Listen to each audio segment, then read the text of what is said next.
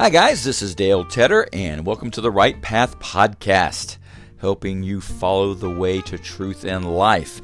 And this is Season 5, Episode 19, and the name of this episode is The Supremacy of Jesus. I will tell you right now, and then I'll repeat it in the main message, that I am a bit of a comic movie nerd. I love the science fiction, I love the superhero movies, love Lord of the Rings. That's my favorite by far. Anyway, there's a lot of things I love about it. But when I watch these movies, I'm always thinking to myself, what superpower are they trying to emulate that came from, that relates somehow to who God is? They'll never say the words, but they always fall short of making the person God himself, because of course God himself could never be defeated, so they always have to have some sort of weakness, some sort of shortcoming, or whatever it may be, but not Jesus. And the title of this episode, as I mentioned, is called The Supremacy of Jesus, and it's sort of a showdown that Jesus has with some evil spirits in Capernaum, and I think it really is a fantastic and very interesting story about what Jesus did because of who Jesus is, and he really is supreme. So guys, thank you for checking out the podcast today, and here we go.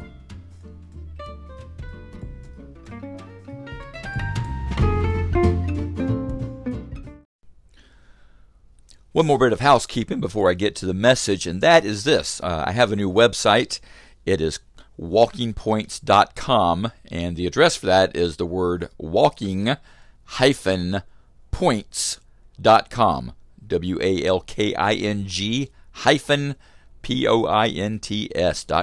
walkingpoints.com. And I will have a link to this podcast there. Some of you are listening to this on Anchor. Others of you are listening to it on Spotify or Apple Podcasts or perhaps other platforms. But I just want you to know that if you go and you click on that website, or my Walking Points website, you'll see the link there.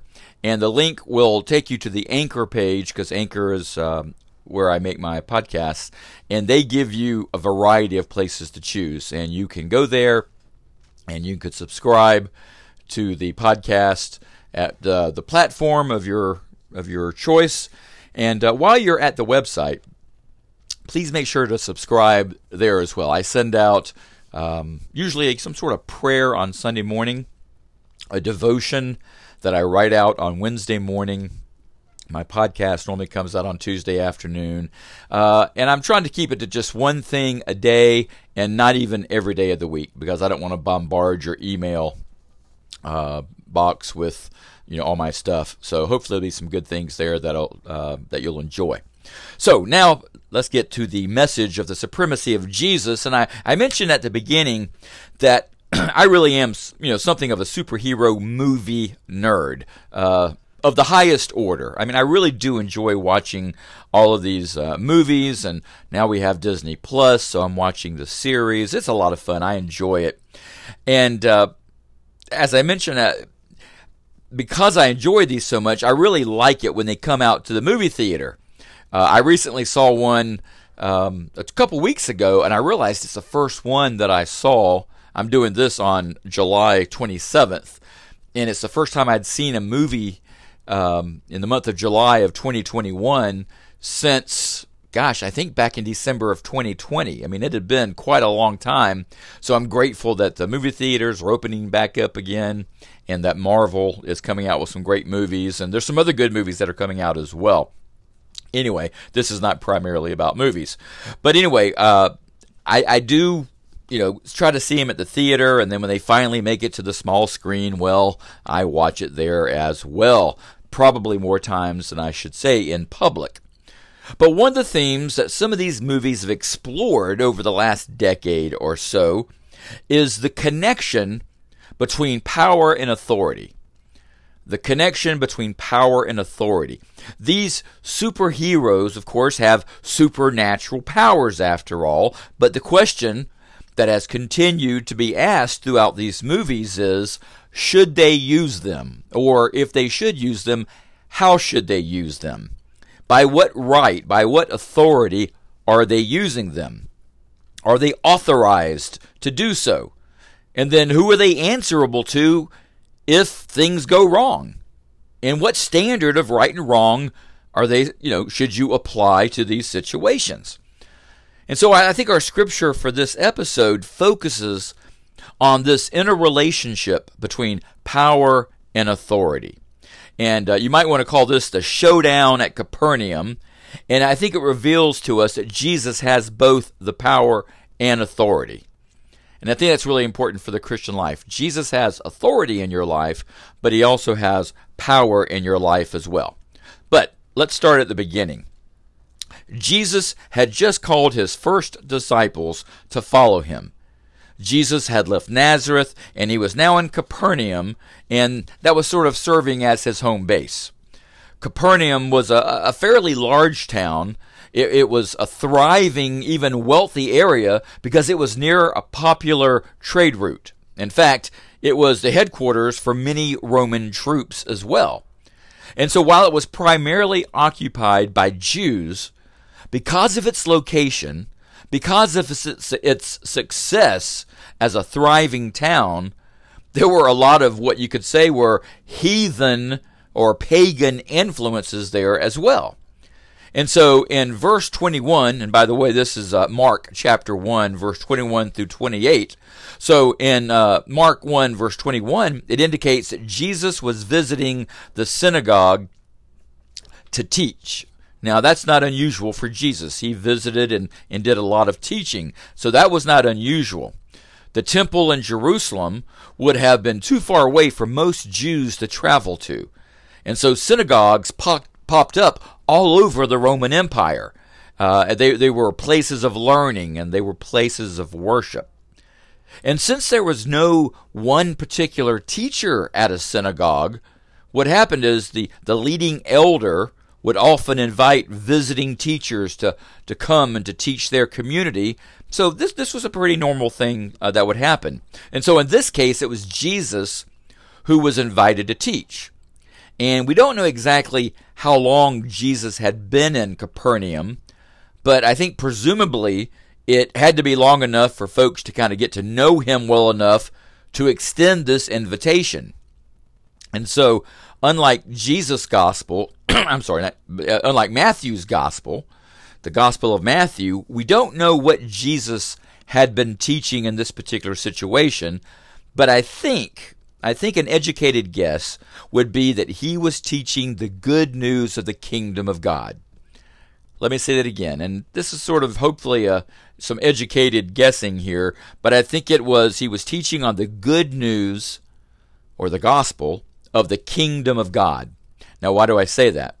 Well, because earlier in Mark chapter 1, we read these words. After John was put in prison, Jesus went into Galilee, proclaiming the good news of God. The time has come, he said. The kingdom of God has come near. Repent and believe the good news. So, whatever Jesus had been teaching, verse 22 tells us that he amazed his listeners because he taught them as one who had authority and not as the other teachers of the law. Now, before we go on, what exactly does that mean, that he taught as one who had authority and not like the other teachers of the law? Well, it means this. It was very common for the scribes, who were the learned Jewish academy. They were the Jewish scholars of that day. And what they would do is when they would teach, they would cite their tradition. They would say, the great scholar said this, or this great scholar said that. They would quote and cite the great Jewish teachers of former days. That might be the way that a Methodist pastor might appeal to John Wesley, or another pastor might appeal to St. Augustine in a sermon. But Jesus didn't do that. He spoke as one who had his own authority. He didn't need to quote somebody else to kind of bolster up his argument. He never said, Rabbi Hillel said this, or the Rabbi Shammai said that. He taught as one whose words were self-authenticating. He didn't need to appeal to other human teachers because, of course, we know that Jesus was sent by God himself. Indeed, Jesus was more than a prophet sent by God. Please hear that. Jesus was more than a prophet sent by God.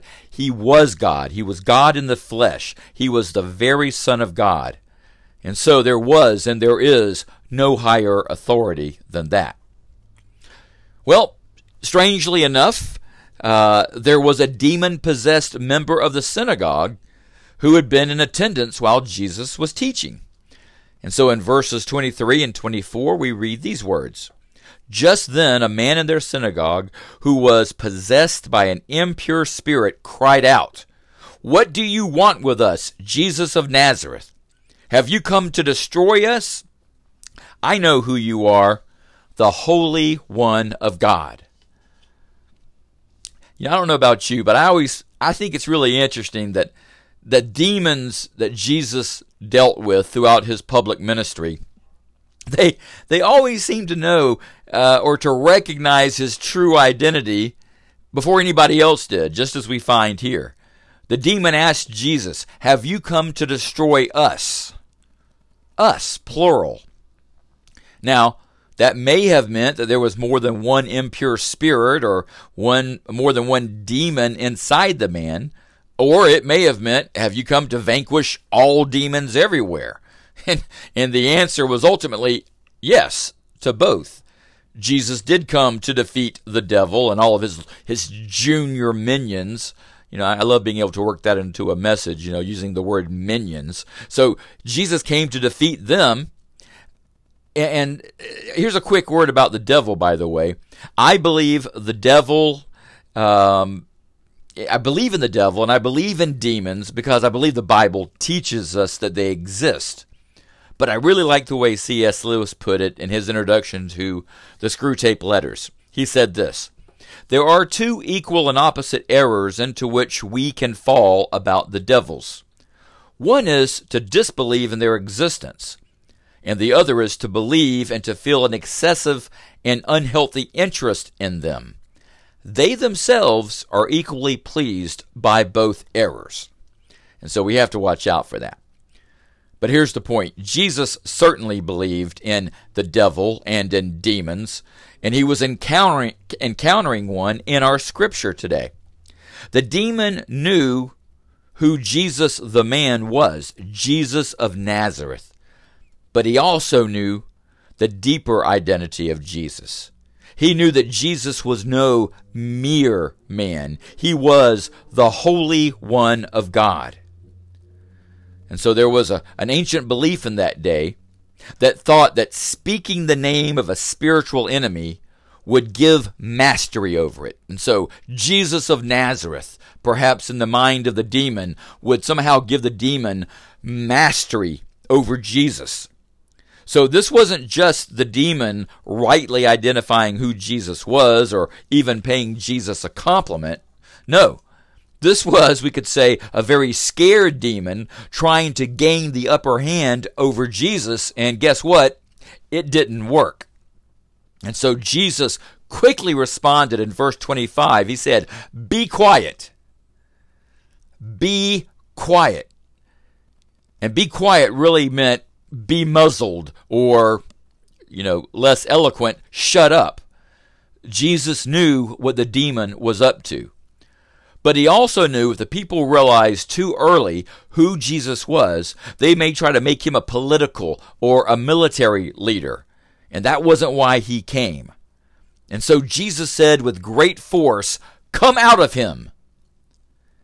And so the demon had no choice but to leave the man. He didn't leave the power or authority, he didn't have the power or authority to resist the command of Jesus. But he did let his displeasure be known. And so it was with a shriek, it was with a scream that he shook the man violently as he left him, but he had to leave him because Jesus ordered, Jesus commanded him to do so. We know that Jesus did a lot of miracles throughout his earthly ministry, and I want us to connect that with why Jesus delivered people from impure spirits. Jesus did these things to authenticate his teachings. Okay, Jesus didn't do miracles, and he didn't drive out impure spirits just to do a magician show or to put on a show of some sort. No, he was authenticating his teachings. He was authenticating who he was, because these teachings were usually about himself, who he was and why he came. For example, do you remember when Jesus healed the paralyzed man who had been lowered from the roof by his friends to where Jesus was? And Jesus told the man, he said this, they had just lowered him in, he was paralyzed, he couldn't walk, he was in bad shape, and so Jesus looked at the man and told him, your sins are forgiven. Well, the religious leaders were furious because only God can forgive sins. And so Jesus said to them, so that you may know that I can forgive sins, I'm also going to heal this man. And so what happened? He did. He healed the man. You see, the miracle was performed to point to something greater than the miracle. And that greater something was the identity of Jesus Christ. And so in a similar way, Jesus cast out this demon to let the people know they needed to really tune in to what he had to say. Because if he had the power and if he had the authority to cast out demons, well, then Jesus was someone to be reckoned with. And you know what?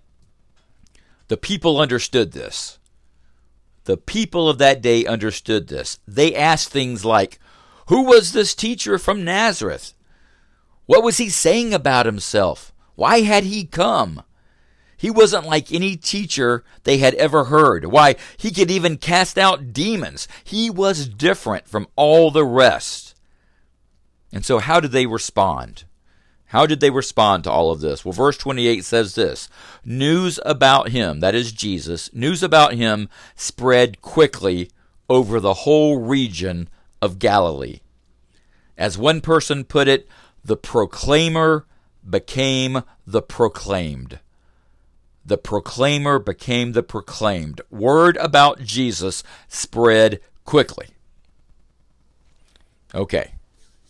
What does that mean for us some 2,000 years later? Well, I want you to know that I pored over Scripture. I pored over a bunch of resources as I prepared for this message. And at the end of all my study, I wrote down the following words. I got to tell you, I was in awe. It really hit me. I mean, I've read all this Scripture before. This isn't my first time through this. And yet this time it just hit me in a different sort of way. And here's what I wrote down. I said, there is no one else like Jesus. You have never met, nor will you ever meet anyone like Jesus. As I said, I was truly in awe. Jesus has the power to vanquish powers and principalities, temptation and sin, bondage and alienation, and the power and authority to set the captives free. I know that it's really important for us to always crave application whenever we hear a sermon in church or even in a podcast. We want to know how to put into practice the biblical principles that we're reading about or that we're hearing about. And I think it's good and right for us to want that. But you know what? Sometimes the application is simply this: to be in awe of who Jesus Christ is. To be in awe of his identity, of his power, of his authority. To bow in worship to who he is. To listen to what he says. You see, Jesus is the Holy One of God. He delivers people from their sin. He delivers people from bondage. He makes people whole and holy. He saves to the uttermost, as we learn in Hebrews 7:25. And he can do that for you too, because he has both the authority and the power to do it. Because why? Because he is God in the flesh. Jesus tells us in Matthew 28, verse 18, that all authority in heaven and on earth has been given to him. What does that mean? That means that he is the Lord, he is the master over the supernatural and the natural, over time and space. He has power and authority in every sphere of life. And I think that ought to make every follower of Jesus Christ to breathe a sigh of comfort. We ought to cry out in joyful thanksgiving. Why? Because this is our Savior. This is our Lord. He is the Holy One of God. So give to Jesus. Give to him every fear you have, every worry, every sin, every temptation, every desire, everything. Give him everything. Because he is the Holy One of God who became one of us. Why? Because he loves us. And he calls us to learn more about who he is and why he came and what he taught. And he calls us to love him more with all of our heart, soul, mind, and strength. And he calls us to live for him by following him in every sphere of life. And when people see the difference that Jesus, the Lord of all, when everyone sees the difference that he has made in your life, just like in our scripture, word will spread quickly, not about you, but about him. And others will want to know this same Jesus also. Thanks be to God.